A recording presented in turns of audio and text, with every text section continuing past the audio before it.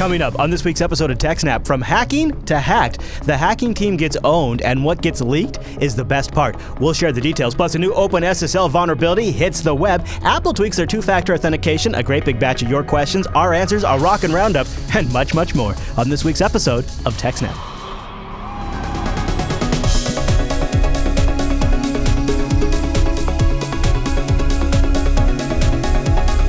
Hi, everyone, and welcome to TechSNAP. This is episode 222 of Jupiter Broadcasting's weekly Systems Network and Administration podcast. We stream this episode live on July 9th, 2015. This episode is brought to you by our three fine sponsors, DigitalOcean, Ting, and IX Systems. I'll tell you more about those great sponsors as this here show goes on. But our live stream, let me tell you about that. It's brought to you by ScaleEngine. Go over to scaleengine.com. You've got to check that out. It powers all of our video streaming and downloads. My name is Chris, and joining us every single week is our host, the admin, the tech, and the teacher, Mr. Alan Jude. Hey there, Alan. Hey, Chris, everybody. Thanks for watching. Alan, I'm really kind of excited about this week. The news has been, I don't know a better way to put this. It sounds a little weird, but it's been thick for the TechSNAP program, like a lot of stuff in the TechSNAP program's wheelhouse. And so one of the things is, one of the behind-the-scenes notes about this show, I think, since the very first episode, we've used Google Docs to put together the show notes. And this week, it was one of the weeks where I was like, this is why it's really nice to have real time, because I was filling out some information in there, and I was able to see, Alan's going to reorganize it in this way. And I was able to just kind of pick up your flow of how you were organizing it and start putting the links in there. And when you have really big stories like this, it's pretty cool to have real-time collaboration. And so it was neat to kind of use those. It's interesting how those back-end tools like that, Alan, are really critical as stories are just developing super, super fast. And I touched on this story in Tech Talk today earlier this week, but with the caveat I said, we're going to talk about it more in TechSNAP. So, Alan, I won't delay anymore. What is our top story this week on the TechSNAP program? So our top story is the Italian intrusion software vendor Hacking Team has had a data breach. So Hacking Team is basically a vendor that sells spyware to governments and other approved companies and so on. I love them already. Yeah, so they make spyware and stuff for keyloggers and stuff like that and sell it. And yes, people on the internet do not like that so much. And one of them managed to break into Hacking Team and apparently stole 400 gigabytes worth of data and put it up in a torrent. Yeah, this all happened over the weekend, I think. Yeah, on Sunday evening, an unnamed attacker posted a torrent with 400 gigabytes of data purporting to have been taken from the Hacking Team's network. Among the more potentially damaging documents that were made public were invoices showing the Hacking Team sold this intrusion software to governments with oppressive regimes like Sudan, Ethiopia, and Egypt, but also sold to many other countries. The researchers at Trend Micro were able to analyze the leaked data and found several exploits that the Hacking Team had. It's not clear whether they wrote them or found them or whatever, and also found some 0 days for Adobe Flash Player. Surprise, surprise. So this suggests that Hacking Team had bought or found zero-day exploits and were sitting on them and using them in order to exploit people's computers to install their spyware. A README document found alongside one of the proof-of-concept codes for the Flash Player 0-day describes the vulnerability as, quote, the most beautiful Flash bug of the last 4 years since CVE 2010-2161.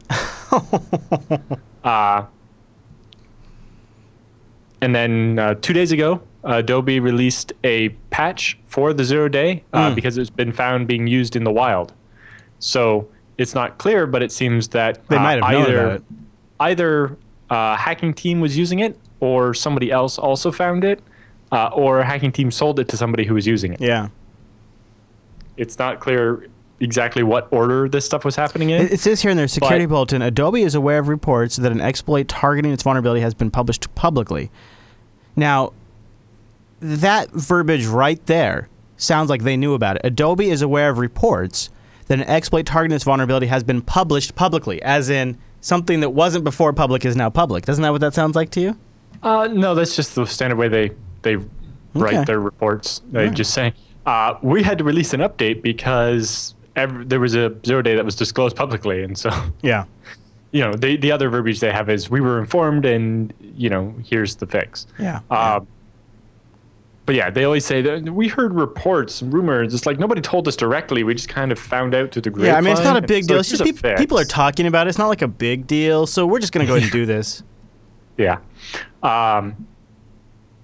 But so it's not really clear if it was somebody else that was using it in the wild, then if Hacking Team had just disclosed it to Adobe, we could have had a fix and it wouldn't have been used as a 0-day. Right. Or it was Hacking Team that sold this to the people that were using it, or it was Hacking Team that was using it, and so on. Mm-hmm. They also say in late June, Trend Micro learned of a user in Korea where there was an attempt to use various exploits on them, including CVE 2014-0497, flash vulnerability discovered last year, and they also found that in the Hacking Team trove. The exploit was used to download a Trojan on the target's computer, which then proceeded to download several other malicious payloads and create malicious processes. In addition to the Flash Player exploit, Trendmicro also spotted an exploit for a Windows kernel 0-day vulnerability in the Hacking Team leak. So expect to see a Windows update coming soon to fix that vulnerability. I've also been reading something about a potential exploit in Android 4.3. That is in the... but I did some digging around, and it doesn't look like maybe it's totally unknown. But it looks like it still may not be patched. So it's in the treasure trove as well. What? With Android, anything could be unpatched. You know, the one thing, Alan, this does, I think the big thing this does for you and I in this show is it changes the discussion about these companies who are hoarding these exploits and are doing this cyber hacking. I don't know if... do you like? They have a commercial. The Hacking Team has a commercial that you can watch that's... it's pretty pathetic. Like, it starts out with the movie guy's voice, "In a world," right? Not kidding you. And then, like, it starts with a hacker. Like, you can just see his head, like the top of his hoodie, because he's wearing a hoodie, right? And he slowly, through the whole trailer, emerges up in the video frame as they talk about the world of hackers and the cyber dimension and the threat vectors, right? And this is their commercial. This is who they're selling to. They're selling to states and governments. And so one of the things that I believe this attack is going to do is it changes our conversation now about these types of companies. A lot of times in the context of TechSNAP, we've talked about how them hoarding these 0 days and selling them is artificially raising the cost. It is incentivizing attackers and black hats to sell exploits instead of working with the companies and their programs. That's been the main context of how we've talked about these companies. Now we're going to have to talk about these companies in the context of what happens when their treasure trove gets leaked. What happens when they get attacked because they're a target now and they've got all this S that they've collected on Adobe or Microsoft Windows or Android 4.3 or iOS even. And so these are all really, really sensitive things that a lot of these different companies are going to have, which is going to make them have a ginormous target on their back. And so now not only are they sort of complicit in a cyber arms race where they're continually raising the cost of these 0-day exploits and selling them to state governments and not helping the public interest by not disclosing these vulnerabilities to the companies and to the people, but now also they can put the people in these companies at great risk when all of this data and information is leaked onto the internet because they get breached, which inevitably, because they're such great targets, big, huge targets, they're going to get breached. This changes the conversation, in my opinion. Well, and it also kind of raises the questions, we saw the U.S. government trying to push back against this or whatever with those Wasner agreement things. And, I can't even download a copy of Metasploit now without, giving my name to the government or whatever. Yeah. But the government suppliers of exploits can do whatever they want. Yeah. Where does this is getting a little out of hand. Yeah, and so it kind of raises the question is, shouldn't we just pass a law? Like, if you have a 0-day and you don't report it, then the possession of that is illegal. Yeah. It's like make it illegal to possess 0 days. It's like, if you find a 0-day, report it to the vendor right away. Otherwise, it's a weapon. I don't know the answer to this. Maybe somebody in the audience does. Is there a parallel, like in the automotive industry or in the airline industry, where, like, if I'm an airline technician, or I'm an airline pilot, or maybe if I know about a fatal flaw in a Boeing 777 or in a Ford F-150 that could cause the death of tons and tons and tons of people, like millions of people, whatever. Like, if I know about that, is there a law that says I'm compelled to disclose that? if you work for GM and you cover it up, then that's illegal. Sure, yeah, but like if I'm in the Or public whatever, and I but- discover a flaw, let's say in the Ford F-150 braking system that could affect Right. the last 5 years of models, and I don't disclose it, am I breaking the law? I don't think you specifically are, but if Ford knows about it and doesn't do something, Right. then they're in trouble. Yeah. But as somebody who's basically a third party in this transaction, right? You're not the person whose vehicle's failing or the person who's the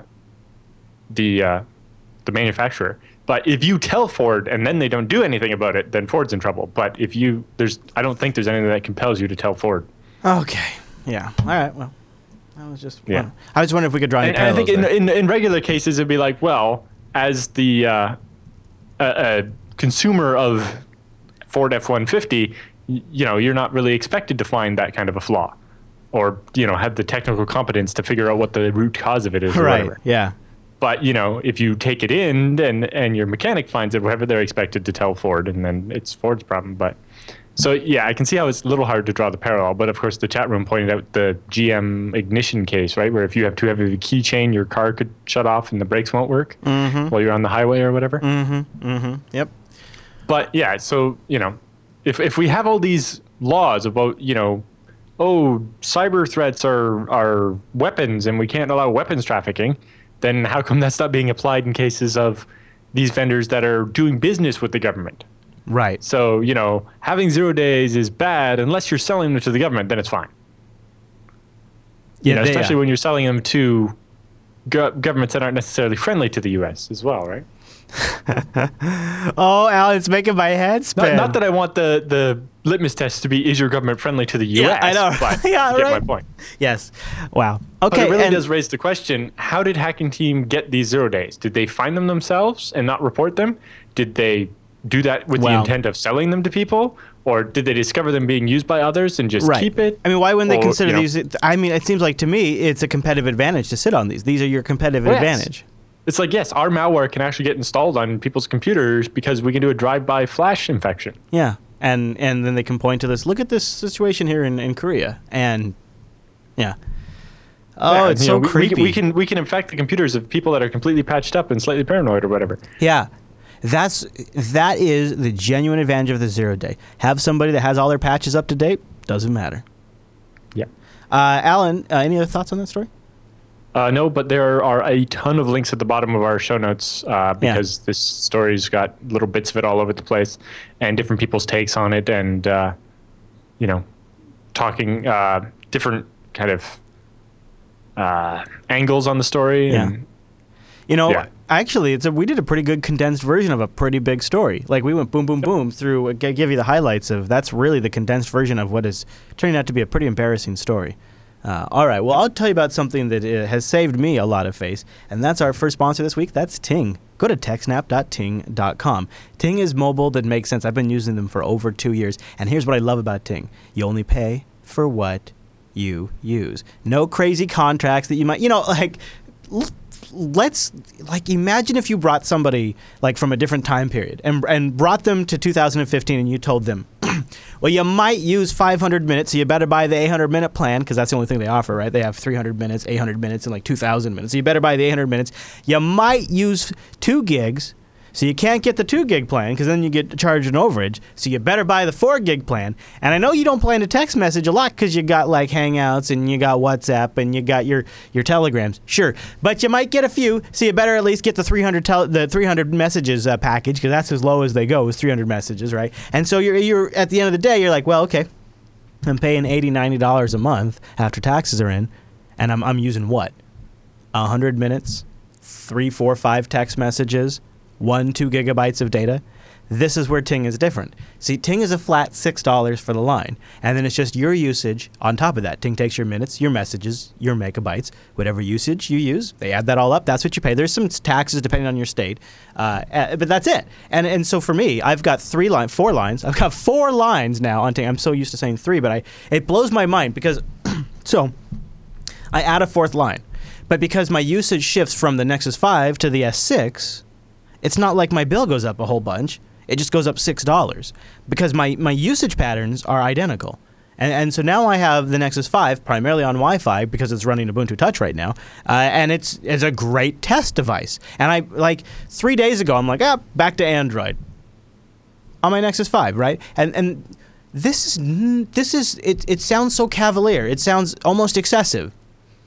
But yeah, it would. If you were paying $80, $90, $125 a month for that device, for that phone, to just lazily say, I'm going to put Ubuntu on here and then I'm going to put Android on here, yeah, that would be excessive. But see, I'm paying $6. And in fact, if you know what, if I go with an OS that I don't even want to bother getting on the cellular for a little while, I can go into my Ting dashboard and I can just turn the line off. I don't lose the number. I don't lose the account, but I'm not going to pay, right? Because Ting's system works because they don't necessarily need to have you use up a bunch of minutes to make money. That's what's so brilliant. They are a whole reseller of the networks that they write on top of. So they have agreements there that they work with there. And so they're able to focus more on aspects of the platform to make it a better customer experience. That's why they're able to have no-hold customer service. That's why they're able to tell you how to save data on your plans. That's why they're able to sell you a device for as low as $33 with no contract. No contract. And it's unlocked. For $33, that's a feature phone right there. That's just really cool. This is brand new. They just added it today. Look at that. And this is on the GSM network. So this is another nice thing about Ting, is they have GSM and CDMA, which you can pick or choose from. My Nexus 5 is actually capable of doing both. I have to just do a little reconfiguring, and I can switch between CDMA and GSM. I've pretty much left it on the GSM network since Ting rolled it out, but if I go somewhere where they have better CDMA, like for a fest or something, why not? Why not switch over to CDMA? I can. And I love this about Ting. So I've got 4 devices now. My cost doesn't go up in order to do this. I'm able to experiment with my older devices, so I get a lot more value out of it. There's no contract. And if you're stuck in a contract with your existing monopoly, well, then they're going to give you an early termination relief program. They have more information about that at Ting. But go to techsnap.ting.com to get started. If you have any other additional questions or you just want to speak to a human being, call them at 1-855-TING-FTW anytime between 8 a.m. or 8 p.m. That's in East Coast time. That's where Alan lives. Whoop, whoop, whoop. Shout out to Alan. And then they'll answer your questions because they're humans. And they're like, oh, you have a question? Well, let me tell you. And they'll answer it. So go over there, techsnap.ting.com. You're going to get a $25 discount off your first device. So, for example, if you just need a quick calling phone, you can get this LG 450 for $33 with no contract. And it's unlocked. Now, of course, they got everything, right? Ting is, they got all these devices out. The OnePlus, Apple iPhone 6, the S6, which is hot, the LG G4, which is, I think, one of the best phones that doesn't get enough acknowledgement. To be honest with you, if you're thinking about getting the Moto X2, maybe you should consider getting the LG G4. Yeah, they got the Moto X2 as well. The LG Nexus 6. Yeah, the Nexus 6 is badass. They got the Nexus 6 on here right here, $499. That's unlocked. You own it, just like getting it from the Play Store, but boom, ready to go with Ting. You can also just get a SIM card. There's so many options. I'd really like you to check it out. Plus, every plan includes hotspot and tethering because it's just your usage. You don't have to have like a special share plan or anything like that. I know. It's nuts. TechSNAP.ting.com. Go check them out. And a big thank you to Ting for sponsoring the TechSNAP program. And remember, they got a savings calculator. You can try it out, put your existing usage in there, and see how much Ting would save you. TechSNAP.ting.com. I'm 2 years in now, and I'm well over $2,000. $2,000. I keep trying to bring that up to Ange, and I'm like, hey, Ange, shouldn't I get a laptop for that or something? And Ange tells me to shut up and enjoy my savings. I don't understand what she means, though. Yeah. Hey, Alan, our next story is kind of mobile related. Before we get in that, late breaking news from the chat room on the previous story. Bring it. People have dug up, if you look in the show notes at the last item, people going through the 400 gigabytes of stuff have found invoices of a hacking team paying a Russian hacker for his Flash 0-day exploits. There we go. Now, these aren't the ones in question. These are from like 2013. But the bottom right-hand picture is an invoice where it's showing them paying the attacker $39,000 US or whatever. And there's another one with an email where it's like, here's an exploit. That'll be $75,000 paid in 3 monthly installments, please. Well, there's how it works. That's how it works right there. Just as simple as that, ladies and gentlemen. Good find, Alan. Good find. Thank you, chat room, for the instant update. Yes. Exactly. You know what? Why not join us live? jblive.tv. We do this show live on Thursdays at 2 p.m. Wait, do we do this at 1 p.m. Pacific? 1 p.m. Pacific. Which, Alan, what is that in your... 4 p.m. Eastern, 2100 UTC. There you go. Or go to jupiterbroadcasting.com/calendar and you can join us live and hang out in our chat room. All right, Alan. So our next story has a mobile flair to it. In fact, it's about Apple's upcoming iOS 9, correct? Yes. So We'll get to the iOS 9 part in a minute. So let's start at the beginning. We have, if you remember, years ago now, where a hacker used social engineering against Apple support to take over the Apple ID of Matt Honan, a reporter for Wired.com. Because he had a 3-letter Twitter username, right, at MAT. Yeah. And, that's something people like, having a short Twitter handle. So the attacker guy decided he was going to get that Twitter handle. And to do that, he basically used social engineering to reset Matt's Apple support, Apple ID stuff, so he could get into his Apple email address, so when he sent the password reset from Twitter, he could get it. But he ended up basically locking Matt out of his Apple ID account, remotely erasing his iPhone and iPad and destroying all his pictures and stuff, and really screwing up Matt's life quite a bit. And we covered that extensively quite a while ago. Yeah. But since then, when that happened, a lot of people went out and rushed out to enable Apple's two-factor authentication, so this wouldn't happen to them. Right. And which we often recommend. We always recommend two-factor authentication. Right. So a little bit more background. So the hacker was able to remotely erase Honan's iPhone and iPad and destroy all of his stuff. And he was able to do this because he basically called up Apple support and pretended to be Matt. And he's like, oh, I've lost my password. And, oh, I don't have access to that email address or whatever. And basically fudges his way through all the regular security questions and stuff. I think he needed the last 4 digits of the credit card, but he had hacked Matt's Amazon account.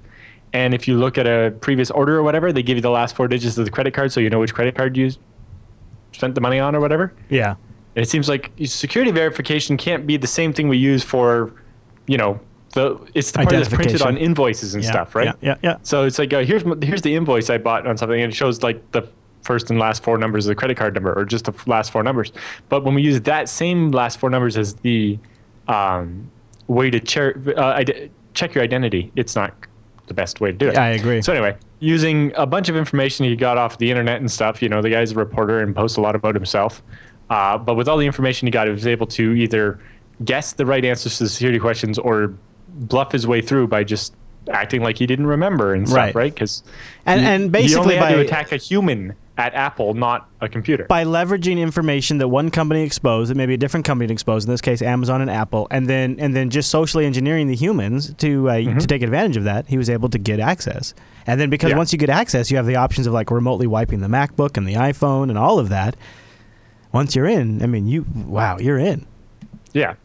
So in the aftermath of that, Apple promised to increase training on its support operators and to improve security. So as part of that, everybody rushed out and enabled two-factor authentication.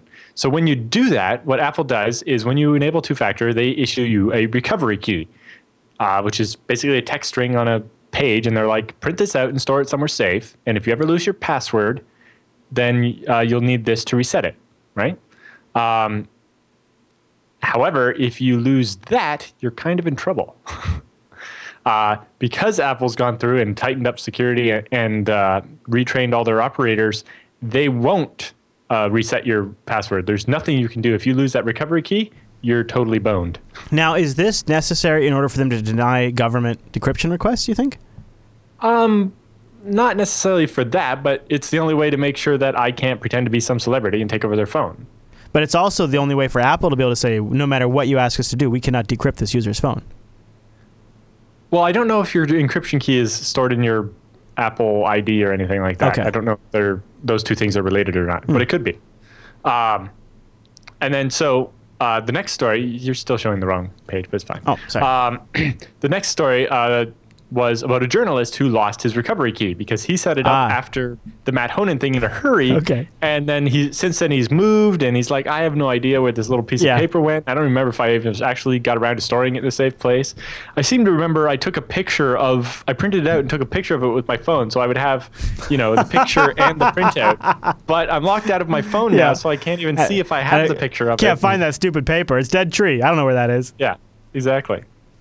Dead trees don't work for me either. No. Not for more than about... I can keep papers around me for a little while, but as soon as I clean up, it's gone. It's gone.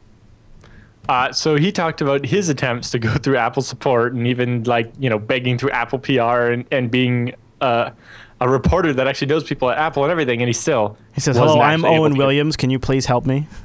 not quite, but everybody at Apple's like, yes, sorry. The policy is if you don't have that recovery token, make a new Apple ID. And sorry that your app purchases and movie and music purchases for the last 7 years are gone. Not our problem. But you lost the key. Ooh, I mean, that's pretty crazy now because things like your iPhoto library and whatnot are stored up in that same account and all that stuff. Well, you should have done a better job protecting your recovery key. I guess have another backup, huh? Right. It's kind of this is the trade-off. If you want absolute security, there's the risk that if you don't do your start part of it, that it's gone forever, right? That's how TarSNAP works for online backups, right? Here's your encryption key. You're the only one that have it. If you lose it, you're boned. Your backups are completely inaccessible to anyone ever. I don't dispute that this is probably, in terms of just security, the best route to take. It just seems sort of anti-customer service in a way, because I guess it is pro-customer service in the sense that you are giving them the best protection possible. And again, this is only if you opt into two-factor authentication. Okay. Right. You can still call support or whatever if you just have regular password or whatever. And then, you know what? That's fair enough because you could make it's probably safe to make some rough assumptions about users that are intentionally opting into two-factor authentication. Because to opt in, you got to go into settings. You got to know what the hell that is. You got to walk through the setup. And I think they even have like a vetting, some sort of ridiculous like process where they make you wait and all kinds of stupid stuff. So I guess if you're a celebrity and you don't want to be the next victim of the fappening or whatever, you can definitely see where you would want it to be, no matter what somebody on the phone says, claiming to be me or my agent or whatever, don't reset my account. Yeah. I'd rather lose the account than let someone else get access to it. That's a good point. But you have to, consider the consequences of that. Right. So, as you kind of alluded to, however, because Apple is so customer service focused, they've decided to abandon that style of security and instead opt for something where it's easier to weasel out of it. Oh, really? Yes. So at the Worldwide Developer Conference a couple weeks ago, or whenever that was, Apple said it would build a more integrated and comprehensive two-factor system for its next OS and iOS release.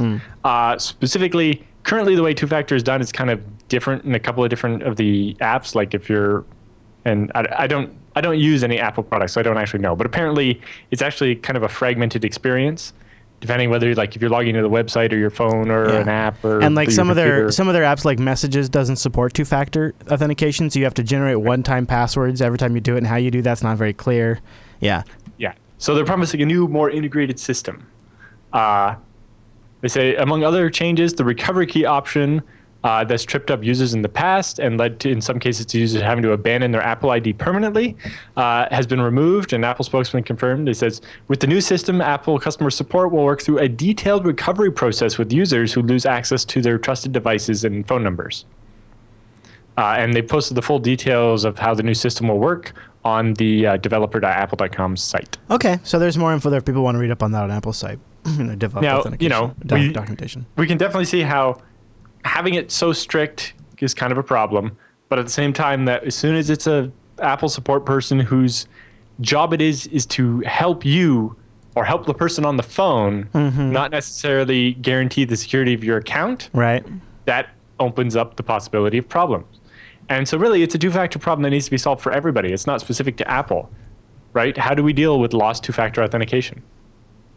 Okay? It's like I enable two-factor because I need my account to be secure, but there needs to be a route as well, right, to regain control of my account. And it's like in the reporter who lost his Apple ID, it's like, well, I offered to send them like faxes of my government ID and stuff. It's like, well, if they didn't have an original of your government ID from before that they knew was from the person who created the account, then what are they exactly comparing it to? And, how do they know it's not forged? And how do they know that, I didn't just steal a copy of your ID, right? It's entirely possible to social engineer someone into sending them a copy of their, so I can social engineer somebody to send me a copy of their ID so I can then forward that copy to Apple to pretend to be them. Right? So, that's not a guaranteed way to protect anything either, right? That's a difficult problem. Mr. Jude, any other thoughts on this one? Yeah. I don't know. Yeah.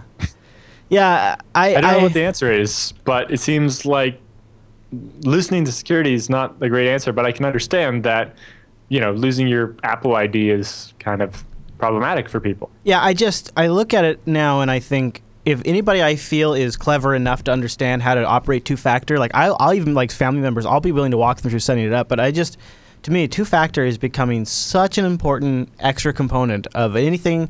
I think if you have any kind of account that can have your photos, your notes, your email, it needs to offer two-factor. I think it starts to need to become a baseline. How the different vendors implement it, I think that's where we can quibble, but I think we should all start to agree that two-factor is a baseline. I don't know how Apple's implementation will shake out, though. What we need is a way to handle a password reset with two-factor, right? So if I have two-factor authentication and my phone gets destroyed, how do I authorize my new phone? Right. That's not really a question. And if it involves just, there's some little way to quibble around the two-factor, then it's like, well, the problem there is that somebody else could do that, right? Yeah. The attacker could pretend that my phone was broken and get his phone authorized. Oh, yeah. And that would defeat the whole point. Yeah. So, yeah, we don't really have a great way of solving that problem with two-factor. No. All right, Mr. G, let's take a pause right here. I'll talk about something that does solve problems, and that's IX Systems. IX Systems is building storage and servers driven by open source, and I think a lot of you out there are probably building more and more solutions driven by open source. Wherever it fits in your enterprise, whatever you might need, IX Systems has a rig capable of providing the solutions. From the low-end, like small business-like type operations where you got a few people, up to the really high-end crazy stuff. Now, Alan, speaking of high-end crazy stuff, in the production chat earlier today, you were teasing me about a new system that you're building right now from IX. Yes, I've got my quote back from IX, and we're getting a new dual Xeon, so it'll have, I think, 32 cores, 128 gigs of RAM, and 36 6-terabyte Helium enterprise SAS drives. Oh, now the Helium. So when you were discussing with IX, did the Helium drives come up specifically in the conversation? And not originally. That I was like, well, I need a lot of storage, so I need at least 6-terabyte drives. And they're like, well, the most reliable 6-terabyte drives are these Helium ones. And I was like, well, I noticed on HGST's site they have 8-terabyte Helium drives. How are those? And it's like, well, the price per gigabyte is actually more. It's a premium to get those giant 8-terabyte drives, and we haven't used them enough to know exactly how reliable they are. So we recommend the 6 terabytes, but we will sell you the 8 terabytes if you insist. Yeah. And what did you decide to do? I went with 6 terabytes because I need this to be reliable, and it turns out it's enough space for what I'm doing. And you know that they test it. I mean, it's a really white glove experience from IX Systems. They test this stuff. They do burn-in testing before they ship it to you. Go to ixsystems.com/TechSNAP. You can download their white paper that really explains all of this and maybe even helps you grease the wheels up the chain in your company if you want to move over as hardware vendors. I've worked in IT for a long time, so has Alan, and I wish when I was still in IT, I wish I was an IX Systems customer, because now that I've started my own business, I've become an IX Systems customer, and I would have absolutely advocated for IX Systems to my clients back in the day. Now, Alan's building out Scale Engine, same thing, IX Systems. Well, I remember the very first ZFS server I bought. Remember I showed off the parts in my apartment on the show it was like 2012. Yeah. We've been doing this show a long time. Yeah, we're getting old. So yeah, when I built that very first server, I ordered a bare bones Supermicro chassis because I liked Supermicro, and that's what IX Systems sells. But I ordered a bare bones chassis from the local computer store, and then I bought all the parts individually and had to put them together and wire it all up. And it turns out the disk controller I bought from Newegg or whatever, even though it claimed it supported FreeBSD on the box, it actually only supported FreeBSD 8, not 9, and I wanted 9 for the newer version of ZFS. Yeah.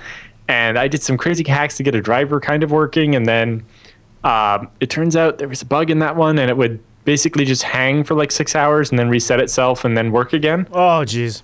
And just all kinds of weirdness.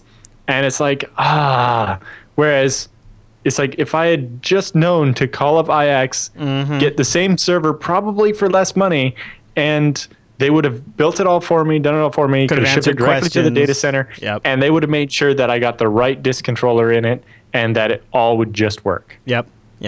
Go over to ixsystems.com/TechSNAP and check them out. And a big thank you to IX Systems for sponsoring the TechSNAP program. Man, speaking of sysadmin problems, our buddy from the Linux Action Show, Noah, telegrammed me today, and he's like, man, you know what I didn't need this week? These freaking OpenSSL updates for all of my clients that he's now running around and installing. So, Alan, this next story is probably burning some time up for a lot of our sysadmin members in the audience. What's going on? It depends, actually. Okay. So an OpenSSL vulnerability was revealed. We heard earlier in the week that it was coming. Yeah. And it kind of built a lot of hype about it. Like, it's critical.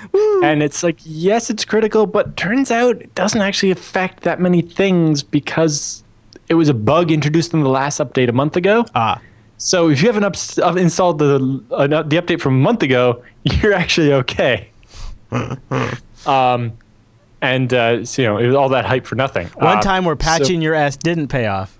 Because the patch last month didn't fix any critical security bugs, I don't think. Oh, okay. I forget. So maybe not a lot of people jumped on it. The main update on June 11th was to update the minimum Diffie-Hellman parameters from 512 to 768, which actually broke SendMail, old versions of SendMail and stuff. Yeah. Anyway, a lot of people haven't actually deployed that. And specifically, most people are still using OpenSSL 1.0.0, and that wasn't affected because it didn't get that feature, the feature that was broken. So anyway, to the bug, during certificate verification, OpenSSL will attempt to find an alternate certificate chain if the first attempt to build such a chain fails. An error in the implementation of that logic can mean that an attacker could cause certain chains of untrusted certificates to be bypassed, such as the CA flag, enabling them to use a valid leaf certificate to act as a CA and issue invalid certificates. So specifically, an attacker could cause certain checks on untrusted certificates to fail in such a way that it wouldn't check whether that certificate was a CA or not, and we just assume it was, and basically an attacker could make a certificate that's not trusted that would be treated as if it was a certificate authority and could sign, I'm Gmail, I'm PayPal, I'm your bank, and just take over everything. Yeah. Nice one. Yeah, so if you're using OpenSSL 1.0.2 B or C or 1.0.1 O or N, you need to upgrade to 102D or 101P. Okay. However, if you're using older versions of OpenSSL like 100 or 098, you're not affected. But reminder, support for 100 and 098 will cease on December 31st of this year.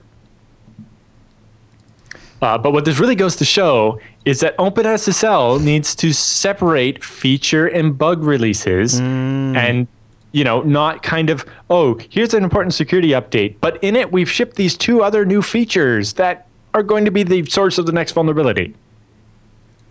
Right? It's like, how about new features only go into the head branch, the bleeding edge version, and the one that we install in production only gets security fixes, nothing else. My sense this is something that people have been pushing for a little bit now.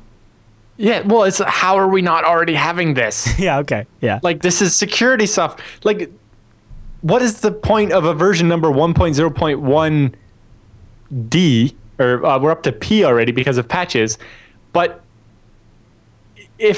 why would a patch that's just a letter on the end of the version number introduce a new feature? It should never do that. Yeah, that doesn't make sense. Right? Introducing new features should involve incrementing at least a medium part of the version number. I wouldn't have even thought that they would do that. It's like, what is semantic versioning? Use it. Come on. Exactly. Yeah. I love it. So why has a sane release model not been adopted for OpenSSL? And why wasn't this caught before? Apparently, the Adam Langley and the other people at Boring SSL at Google found the problem. Oh, okay. Okay. Boy, it makes me want to get somebody on. But importantly, no version of FreeBSD was affected by this because they didn't have. Only if you were running the developmental branch of 10 or one of the betas that's just starting to come out, those would have been affected. But the beta won't come out for a couple more days, I think, and it'll be patched by then.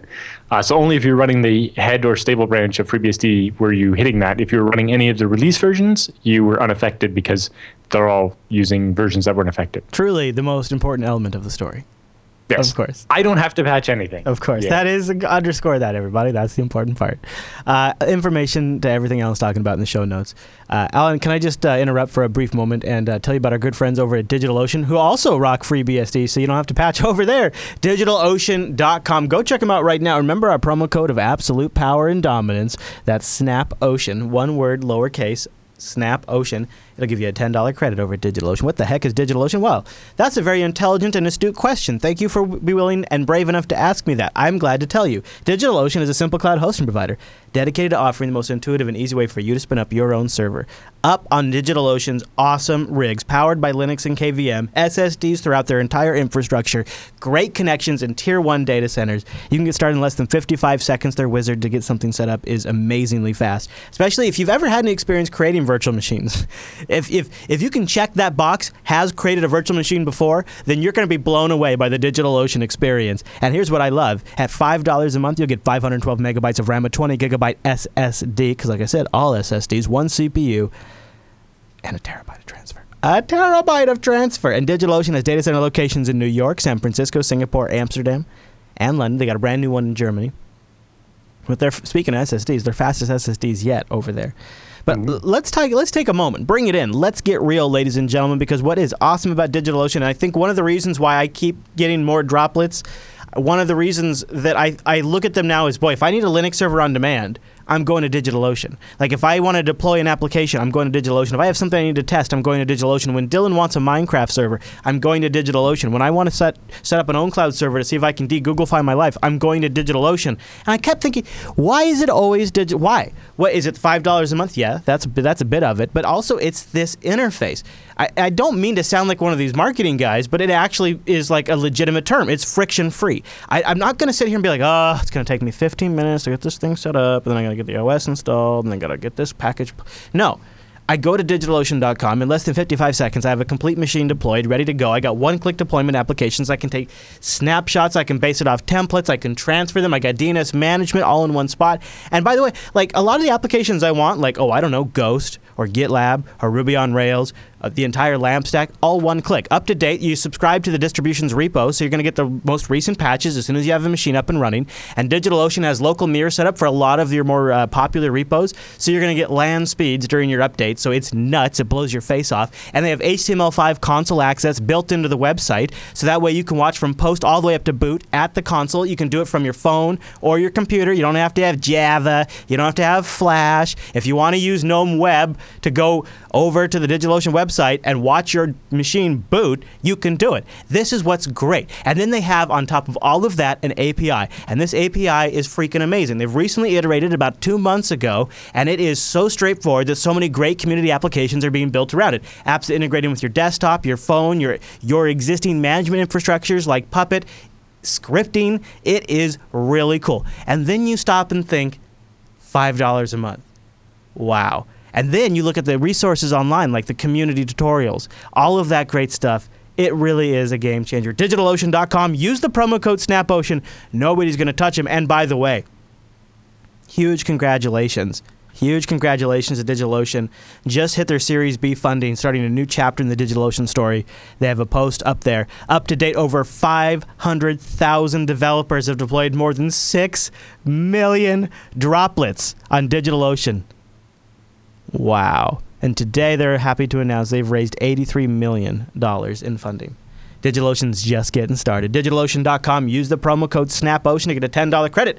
And a big, big thank you to DigitalOcean for sponsoring the TechSNAP program. You guys are rock. SNAPOcean is that promo code to support the show. And remember, you can apply it at any time. You don't have to do it at checkout. It's a $10 credit. And if you want to get started without a credit card, it's a great way to go. SNAPOcean.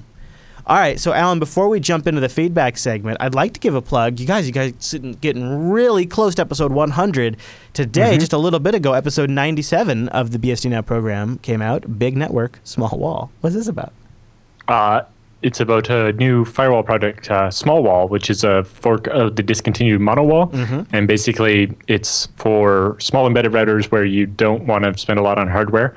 And as part of the interview, he showed off a bunch of devices he bought on eBay for $15 that can be great routers. Cool. Very cool. So instead of, with pfSense, you're generally using like a PC. Yeah. With Small Wall, you're using small embedded, like things with like geode processors and so on. So still x86, but little tiny embedded things that will sit on a shelf nicely rather than a whole PC. Plus all the regular BSD news and feedback and other topics, episode 97 of the BSDNet program. I will give a plug to episode 150 of the Unfiltered program, Encryption McCarthyism. We talked about how James Comey has been going around almost on a weekly campaign since the announcement of iOS 8 and Google Lollipop against encryption, and there's he has something put together that is asking for tech companies. We're gonna have more in the roundup of the TechSNAP program to mandate backdoors into all encryption, and then at the same time, Senator Feinstein is working on legislation that compels social media companies to report all terrorism-like activity on the social network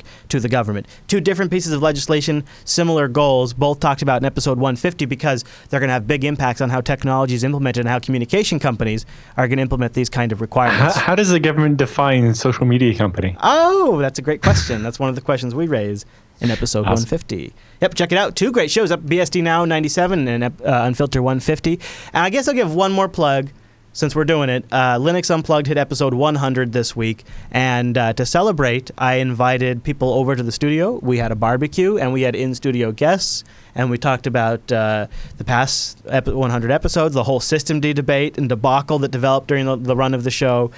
We talked about Mint, the new Mint release for Linux Mint, and we've talked about all kinds of new form factors for Linux as well in Linux Unplugged 100. So some really great episodes this week. You guys can go start those downloads because guess what? The TechSNAP program, about halfway right now, somewhere around there. And so these downloads might finish up just in time so you can get more Alan Jr. face, or at least more of my voice because I'm filters, audio only. But Alan, with the news all done, it's time for the TechSNAP feedback.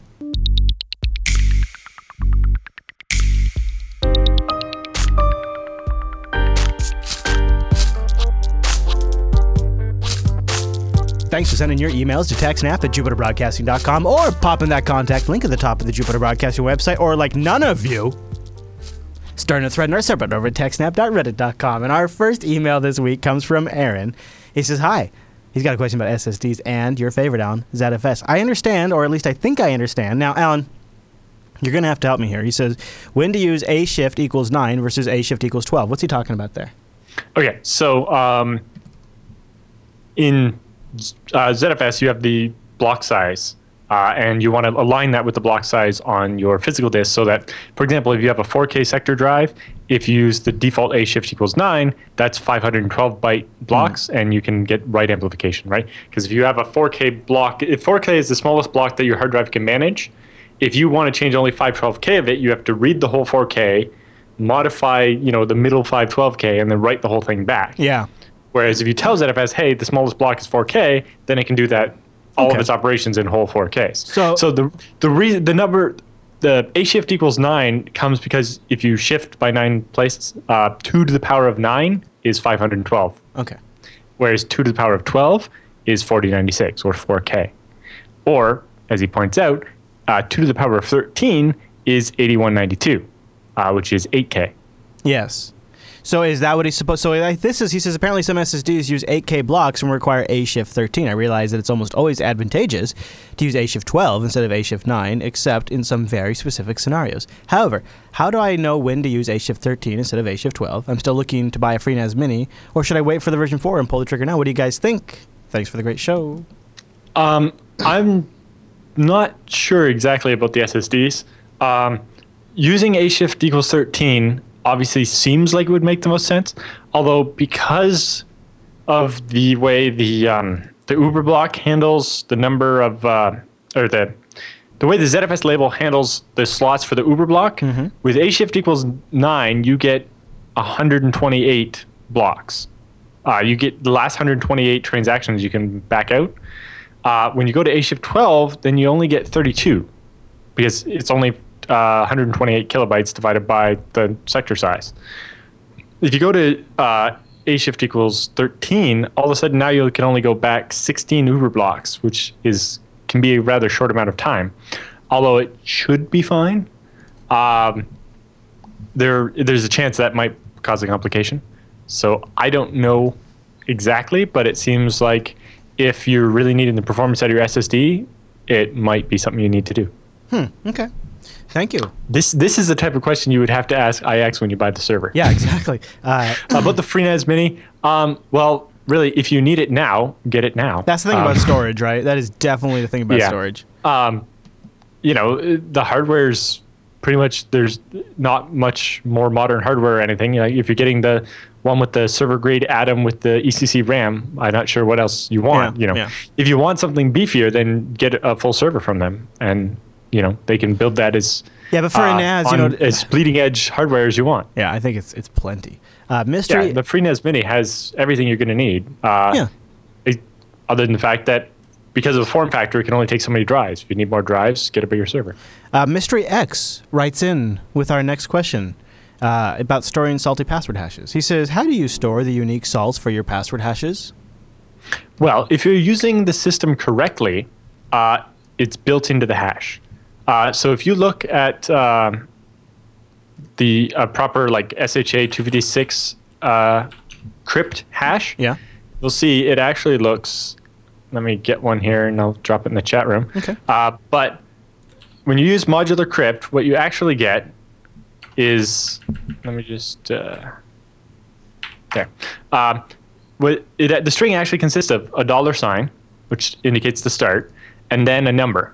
1 is MD5, 2 is Blowfish, 3 and 4 are reserved for other stuff. One of them is even Windows NT compatibility. Anyway, but 5 is SHA-256 crypt, and 6 is SHA-512 crypt. Then you have the salt, which you can see there is the 4x, FF5, blah, blah, blah, up to the next $. And then everything after that last $, is the actual hash. Okay. So when you calculate a SHA-512, it's actually binary. And then oftentimes we'll shrink that down into base 64 or into hexadecimal or base 64. So the advantage with base 64 is you get a slightly shorter string. So that's why it looks different than what you normally expect when you do a SHA-512 and you get a hexadecimal string where it's all lowercase or all uppercase, but it only has 0 through 9 and A through F, whereas mine you can see is case sensitive and has 64 different characters, right? All uppercase and lowercase numbers and a couple of symbols. And then you can see KSO512 posted his in the chat room. Mm-hmm. There's also an optional field before the hash. So you see his is $6 rounds equals 40,000. So he's turned up the security on his to a higher level, and then another $, then the salt, then another $, then the hash. Yeah. Huh. And so that's pretty how you store the information. That's actually pretty clear when you break it down like that. Yeah, and this is a system that's been around for a long time. That's how they did it with MD5, except for with MD5, right, there was no optional rounds problem, and that's why we had to stop using it, because it had a fixed number of rounds that wasn't big enough. Whereas with Blowfish and the SHA-256 and 512 crypt, we have the number of rounds. And that's also the thing that makes a difference, right?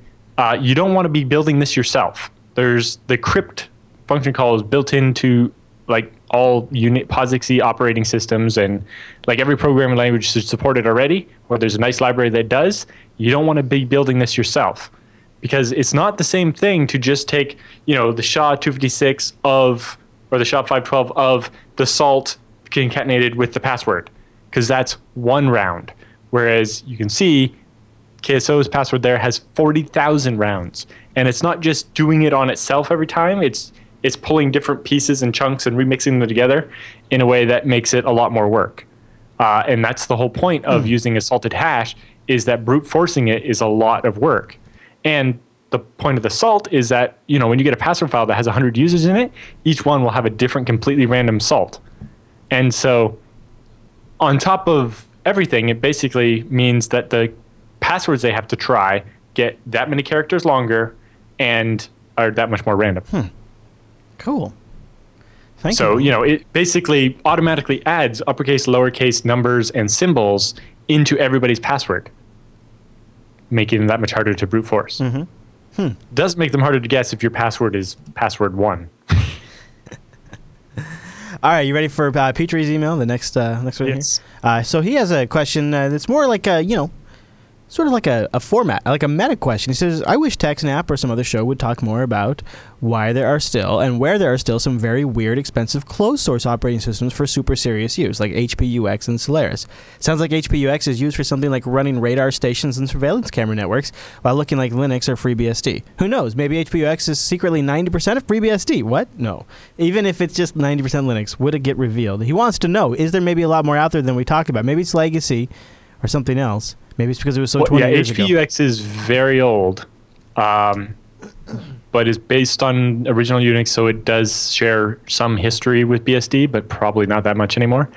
Solaris shares more history, and if you watch BSD Now from this week, you'll see that Solaris is actually importing more stuff from OpenBSD, including the PF firewall to replace their old firewall that hasn't been updated in a long time, and their new crypto system and some stuff, mostly because it depends on that for PF, but Alan, in my experience too, you find it in a lot of interesting places. Like we used a System 390 mainframe at a bank I worked at. The printers that printed the people's statements that got mailed out to your homes ran on Solaris. There were several of them that were powered by Solaris, and they were just the printers. So it's in different locations for sure.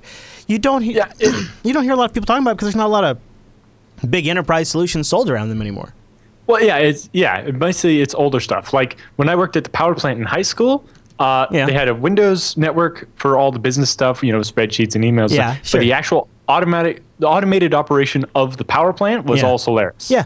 It ran some software called Foxborough or something. I forget the name now, but it ran on Solaris because I remember having to copy a bunch of files to floppy disks on Solaris, and I'd never used Solaris before. I had used BSD and Linux some. So I was comfortable, and I, tons of DOS or whatever. So I was comfortable on the command line, but the commands were just weird. Yeah. Because the way the /dev entry for the floppy disk is just different. He has a second part of his question, Alan. He says, can you do any accident investigations on the OwnCloud mishap that happened recently? Maybe repeat the error with dummy files and get handled some ideas. So, yeah, we had an OwnCloud data failure for one of our shows.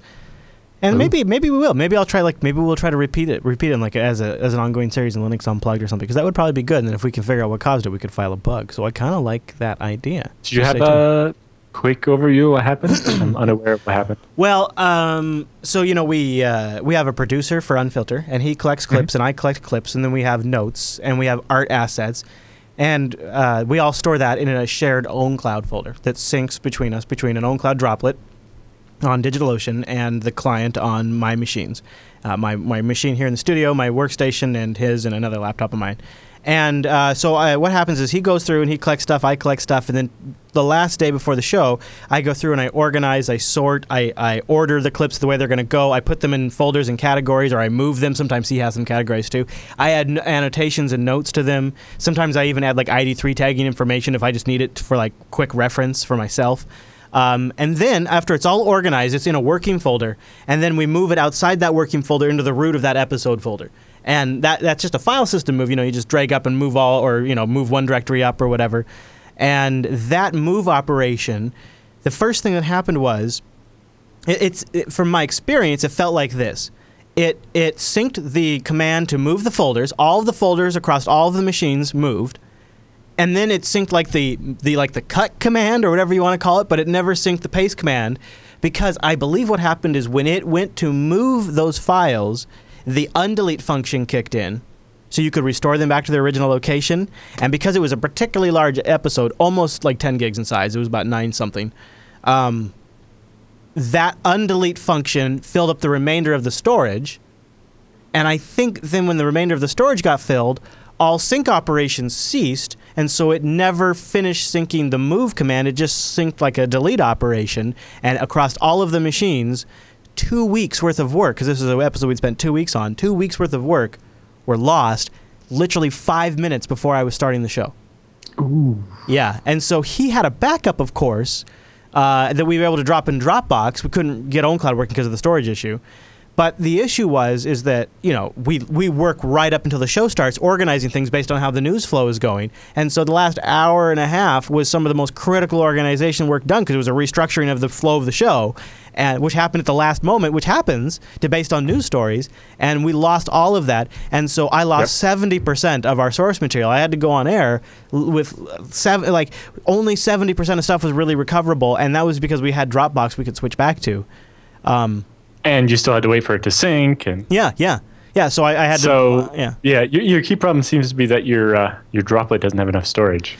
Maybe I don't. But see, what I'm not quite clear on is, does a move operation act as does it trigger the undelete storage? It should just be a rename instead of any of what it was doing. Yeah. And so but see, the moving the clips around a lot. From my anecdotal observation, it does appear to like resync the entire file when you move it. Like it re-uploads and re-downloads the entire file when you move it. And when you're dealing with 40, 80, 90, 200 megabyte, 300 megabyte video clips, that's not very optimal to begin with. OwnCloud doesn't know that it was a rename. It just knows that file is gone and this other file here is right. And we're renaming and moving files constantly. Where with Dropbox, it seems to be based on some sort of file hash or something. And if I move a file or rename a file, it just synchronizes that file operation and doesn't actually have to resynchronize the entire file. Right. And so, so I'm not quite clear because at the time that the OwnCloud server, when it ran out of space, we had double the space necessary for production. But I'm thinking maybe the undelete stuff, we had 10 gigs and then 10 gigs, and then all of a sudden you've used up 20 gigs and now you're out of space. But even if that's the case, like OwnCloud needs to be able to handle like a move operation, regardless of storage on the server. Or safely recover from an out of space error. Yeah. So I don't quite know what happened there, and part of the problem is because it literally happened 5 minutes before the show started. Why it was happening was sort of like actually matter. Didn't matter at all. Like, what the hell can I do right now? Because everybody's here. We're on the air. I was already on the air when it happened. Right? I had already started the pre-show. Like, what was I gonna do? So it was awful, and so I had something kind of similar happen this week too. It was a rough week. So on Tuesday, based on an appointment we had, I recorded a almost hour-long webinar with Michael Lucas about ZFS and our new book and IX systems, and it was really a great overview of why you want to use ZFS and some of the common things that you might have problems with and why your hardware matters so much and so on. And then, so when I was done, I followed my usual workflow. I copied the file, I moved the file from the recording machine to the file server, right? Copy, paste, or cut, paste, like I always do. Then I was like, okay, so I'm going to go to the web directory and create a symlink to that so then I can give a URL to the people at IX so they can download this, edit it, and post it on their thing. And then I was like, oh, right. I recorded this from Wirecast, so it's a .mov with uncompressed audio. Yeah. That's not what they're going to want. They want an MP4 with our... So I'm like, okay, get rid of that symlink, FFmpeg, and here's the magic, and spit out a file. FFmpeg says, file not found. I'm like, blur? You didn't delete the symlink, did you? No. I deleted the original. And it was gone. And I was like, I'll undelete it from my NTFS drive. I tried NTFS undelete, test disk, photo rec, a different program also called NTFS undelete, everything. And it's like a bunch of these programs claim they can recover files from March, but none of them will even acknowledge that there ever existed files from the last week. Oh, jeez.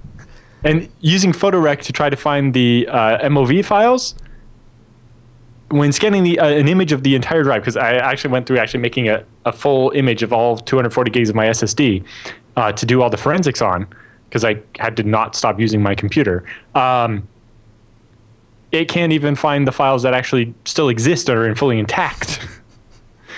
And it's just like, no. Yeah. And so after days of working at it, I went so far as to do a hex dump of the entire hard drive image, which is 800 gigs, but I compressed it on ZFS, so it wasn't so bad. And then grep it for the FSTYP stuff that is in the header of every MOV file. Find all those offsets, use DD to extract the 2 gigs starting at each of those offsets, and then try to use FFmpeg. All of this stuff, no luck. I was like, God damn it. Yeah. And then while talking about it with people from IX earlier today, I realized something.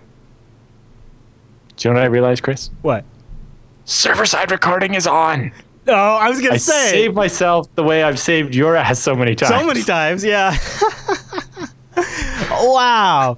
It's funny because that wasn't on for BSD now, but I turned it on at BSD Can because we used it to stream the keynote, and I wanted a recording of it just in case. Yeah. Which turned out that the people from BSD Can asked for that later, so it might have saved them too. It is so handy to have a backup because, you can have... It's not as high quality. It's like 800 kilobits instead of 5 megabits, but it's there. It's perfectly good. It exists. 800 kilobits is not so bad, really. No, it's about what the resolution was going to come out to when they edited it down in the end anyway. So it's actually not going to be a net loss so much. Yeah, no. But as someone suggested the title, Don't Move Copy. That wasn't the problem. It was more that I deleted the wrong file. Yes, I think I am recording right now. I think I am recording. Good, yes. The other problem is, so A, don't RM the wrong file. The other thing is snapshots are great on ZFS, but they don't protect you if you create the file and then delete the file within the 15 minutes before the next snapshot. Like I did. So like I didn't create the file until after the most recent snapshot, and then it was deleted before the next snapshot, so snapshots didn't help me. Now, see, it's the one day where I would have been better off with Hammer FS, which doesn't free the blocks right away. It sits on them until it needs them to garbage collect, and that gives you these kind of like undo operations. Huh. Woo, Alan. Woo, I feel your pain on that one. Losing nothing hurts JB like Hawk losing an of Truth episode. wins the title automatically. I feel like I have been there. I've lost some more episodes than I want to acknowledge. But yeah. All right. So if you'd like to get your question answered on the TechSNAP program, go over to Jupiter Broadcasting, click the contact link, and then choose TechSNAP from the drop down, or you can email us directly, techsnap@jupiterbroadcasting.com. But with the feedback all done, that means it's time for the TechSNAP Roundup.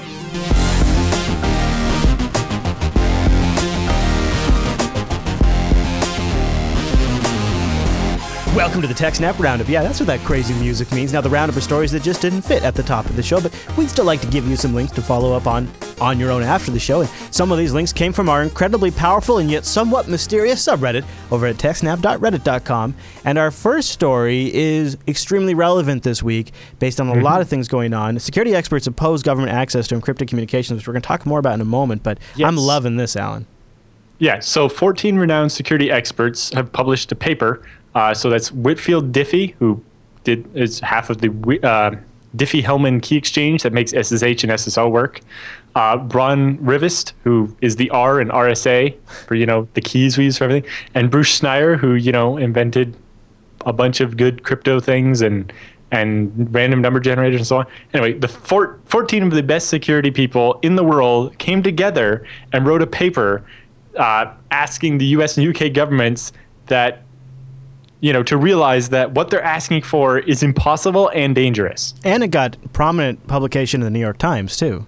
Yes. Well, and yes, it's but the paper is titled Keys Under Doormats, Mandating Insecurity by Requiring Government Access to All Data and Communications.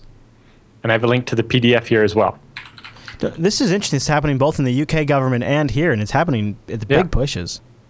Yeah, so the Computer Science and Artificial Intelligence Laboratory issued this technical report, which is quite a few pages and basically details all the way this is horrible. Yeah, which most of our audience is probably instinctively aware of at this point, but yeah. Yeah, well, specifically, they're like, what the government's asking for is for us to make some security system that has a backdoor that only the government can use.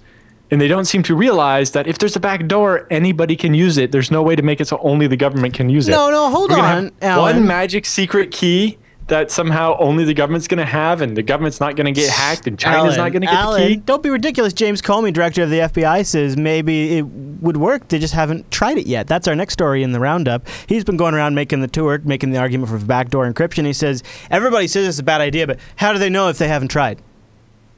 You know what, Alan? There's a lot of things in life that I know are a bad idea before I never have to try them. A lot of things, Alan. We won't mention the one that you should have known was a bad idea. That's for the live stream only, Alan. That is for the live stream only. Yeah. But yeah, so basically his quote here is, I know all the experts insist backdooring encryption is a bad idea, but maybe it's because they haven't tried it. It's like, no, it's on principle, it's a bad idea. What you're asking for is a backdoor that only certain people can use, and that's just not even possible. and it defeats the entire point of encryption. If I want the government to read my encryption, I'll include them on the list of keys I encrypt to. And you can't mandate it. And the reality is we have actually tried, and a lot of times that they've later come out as flaws, and then we find them exactly. They tried it with the Clipper chip. Yep.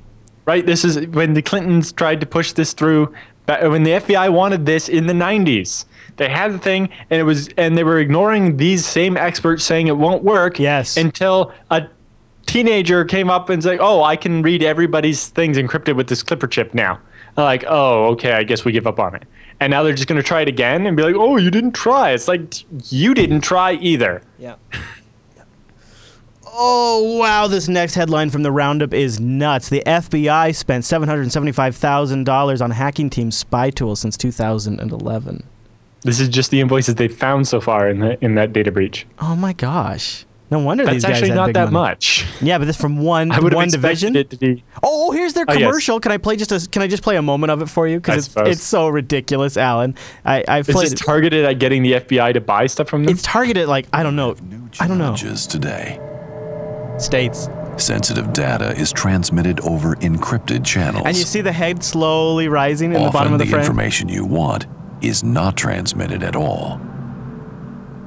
Your target may be outside your monitoring domain. Monitoring domain, Is Alan. passive monitoring enough? No, of course not. This is definitely targeted specifically at the FBI and law enforcement type stuff. Yeah, or CTOs and... Here he comes. Here comes the hacker. You see him? You have to hack your target. You gotta hack your target back, Alan. Browsing the web, exchange documents, receiving SMS, crossing the borders. You have to hit many different platforms. Windows, OS X, iOS, Android, BlackBerry, Symbian, and Linux. You have BSD is safe. Symbian gets a mention, but BSD doesn't? How's that? How old's this video? I don't know. These guys are dorks, obviously. But yes, this is definitely targeted specifically at just the terms they were using. Even corporate IT is like, but you want us to, we're going to go around and hack a bunch of random people in case they might try to hack us first? No, this is the FBI being like, we suspect this guy. Yes. We don't have enough proof for a warrant, so we're just going to infect his computer without a warrant. Yeah. And we'll just use some Italian company's spyware to do it. Okay, I love this one. This is a new tack. Ad Fraud Trojan is updating the Flash player so that way other malware can't get in. Close the door behind you. Yeah, this is definitely... you can see the business case for this from the Click Fraud Trojan. Sure. If your machine gets taken over by too much spam, it's going to slow it down and it won't be able to click fraud so well. That's kind of brilliant. So yeah, it updates the Flash player so that the ads can't actually infect your machine. Good guy Trojan, in a way. Yeah, good guy Trojan, basically. I didn't follow this story because I'm just getting sick of all these quote-unquote glitches, but yesterday, I think it was yesterday, or was it? I think so. United Airlines flights were all grounded due to for about 2 hours. Yeah. So it was like 80 canceled flights and 800 delayed flights or something like that. Yeah, due to automation issues, they say. Well, apparently, at first it was they blamed it on a router. Yeah. And then everybody's like, well, why don't you have redundant routers? And they're like, well, maybe it wasn't a router. We don't actually know what happened. And on the same day, the New York Stock Exchange was also having computer issues. So it was a pretty big day. Hopefully we'll have more details about that and we'll be able to cover it next week. Yep, we'll hopefully dig in. All right, so I love this one. Why we changed our software from proprietary to open source. That's up my alley. What's this about, Alan? Yeah, so basically we don't often get to hear of stories like this, and let alone getting the insight on why they made the decision. So this is an interview with a company that open sourced their proprietary software. So specifically, they design e-commerce platforms for very large sites like Amazon and Google and so on. And they found that their customers would rather have an open source type solution that they can extend and build on, and at least have some guarantee that if the company they're paying to build it and support it for them goes away, that they'll still have all the code and so on. Cool. I love that. All right, this next story, I take it and leave it. I just thought this was kind of interesting. Assuming Alan and I don't burn out, I think your TechSNAP program has a good, bright future ahead of it. The media briefing did a article about the monopoly and the economics of podcasting. And I don't really know. They talk mostly about NPR shows, but there is one bit of data that's kind of interesting in here. Is there's a company that went out and did a survey, Alan, that figured out where people are primarily consuming content while they drive. And so Americans share time spent, just audio in general. Check this out, Alan. 56% is on the AM/FM radio. 17% is their own music.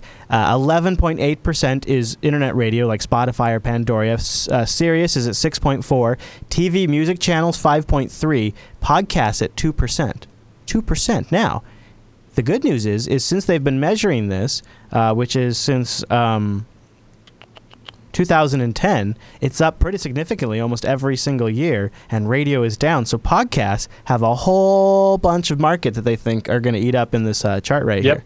And in another chart there, surveyed U.S. population over the age of 12 and found that since 2010, the percentage of people who've listened to at least one podcast in the last month has gone from 12 to 17% this year. Yeah. NPR getting big into podcasting has helped quite a bit, and so there's been a lot of articles about this. But this one is the first time where I've seen a survey like that. And when I see that much is in radio, I think, geez, there's a huge market still for podcasts. So maybe we're just getting started, Alan.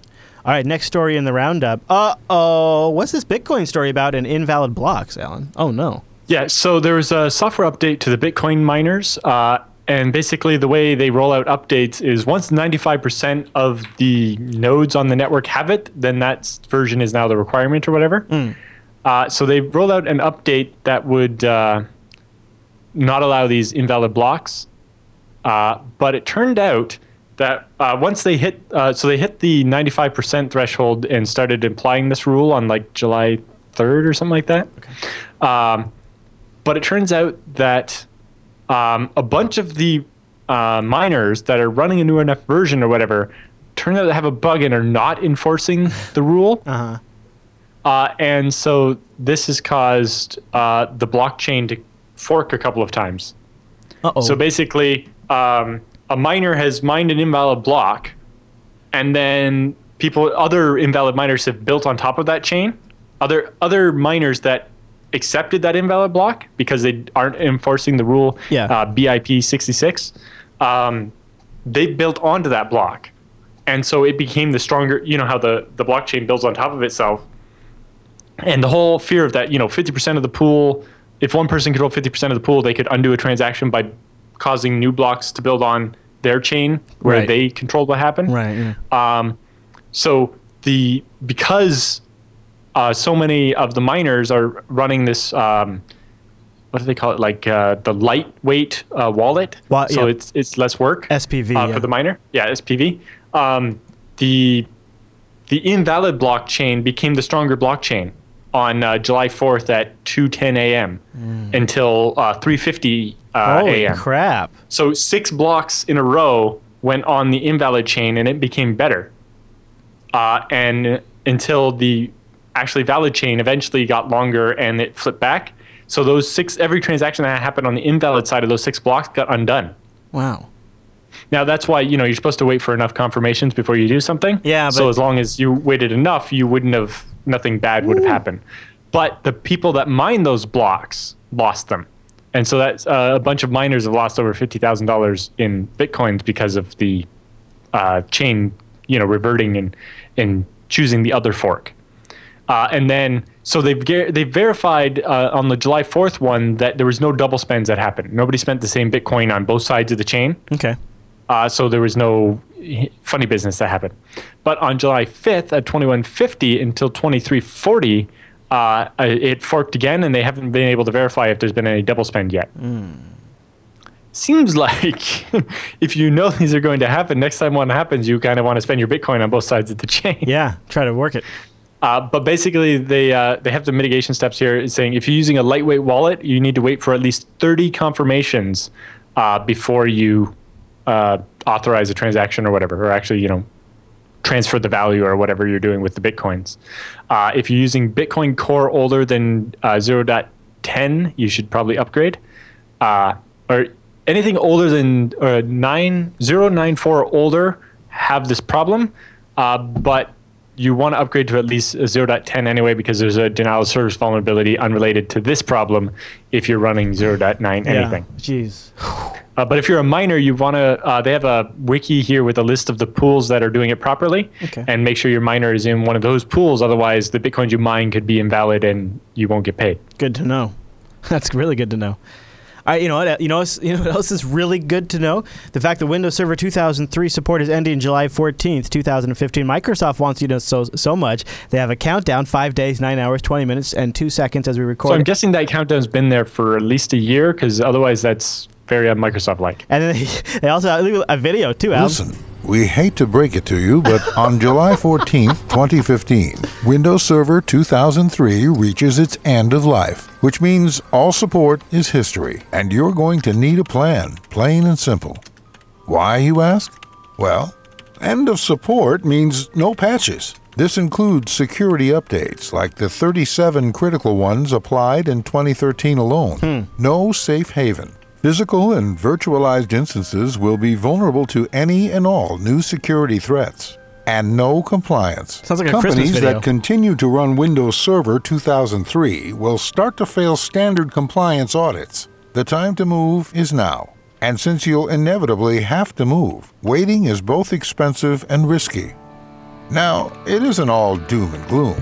There you go, Alan. Isn't that interesting that they're doing that? But it definitely seems like the video is from like 2014. Yeah, the video seems a little out of date. But yeah. Well, no, it's but yeah, that's the point. They've been telling people this for years and nobody listens. Yeah. They got quite a good resource at it. So there you go. There's your TechSNAP audience. There's your heads up if you didn't know by now. Oh boy, I hope you do. Now let's talk about these containers that went to war. Alan, what's this about? Yes. So this is over at datacenterdynamics.com. They're actually featuring the way the U.S. military does data centers, which is building. They buy them from a company called Canon with 2 N's, so not the camera company, but a defense contractor in the U.K. that builds these container data centers. That makes a lot of sense. And they can just airdrop these onto the mountains or whatever in Afghanistan. Data center in a box. Yeah, it gives them all the stuff they need because, they have satellite uplinks, but satellites are slow and limited bandwidth. Yeah. So shipping a container with all copies of a lot of the data around with you, or having the computing process power to process the signals, condense them down, and then ship only the end product back to the NSA or whatever, makes it a lot easier for them. The other thing that I like to talk about here is, sometimes they're in significant cooling challenge environments, and so because these are built like in the desert. Yeah, these are enclosed environments. They have regulated power. They're able to cool them. They're able to, all of that. It's really nice, and manage the humidity. All of that, really cool. Yep. Cool. And article. they also talked about how some of them didn't manage to come home from Afghanistan because they were too shot up and so on. And some of them, they would either burn them or bury them so the Taliban couldn't get them. They abandoned data centers in a box out there somewhere in the desert. Well, they would basically blow them up if they couldn't take them with them. I know, but I'm just thinking it could also make a plot to an awesome Hollywood hacker flick. Like, if it didn't get, Well, we buried one and they dug it up. Yeah, and it wasn't burned up. Yeah, exactly. Yeah. Hey, man, if people can take an old McDonald's and talk to a probe out in space, I think that could happen. It's a real thing. Hey, Alan, that brings us to the end of the TechSNAP program, doesn't it? Yes, Speaking of put in a box, the TechSNAP program is officially in a box. If you'd like to contribute to the show, you can go to techsnap.reddit.com, submit a story, vote, comment. All of those are appreciated. You can also email us. Go to Jupiter Broadcasting and click the contact link, and then choose TechSNAP from the drop-down, or techsnap@jupiterbroadcasting.com. Or interact with us live in our chat room, jblive.tv, where we start this at 1 p.m. Pacific, which is 4 p.m. Eastern, 2100 UTC. Boom. jblive.tv for the video, jblive.info for the audio. We got available in high bitrate and low bitrate, which is handy if you're in the go or on the bus, or I don't know. Maybe you just like to save bits. Whatever that is. If you'd like to help us save bits, we do have torrent versions available of this show. Those feeds are linked in the show notes, as well as links to everything else Alan has talked about in episode 222. Just go to jupiterbroadcasting.com, click this episode of TechSNAP, scroll right down below the description and the video and all that, and you'll find links and RSS feeds, and you get the show automatically. It's amazing. All right, everybody, thanks so much for tuning in this week's episode of TechSNAP. We'll see you right back here next week.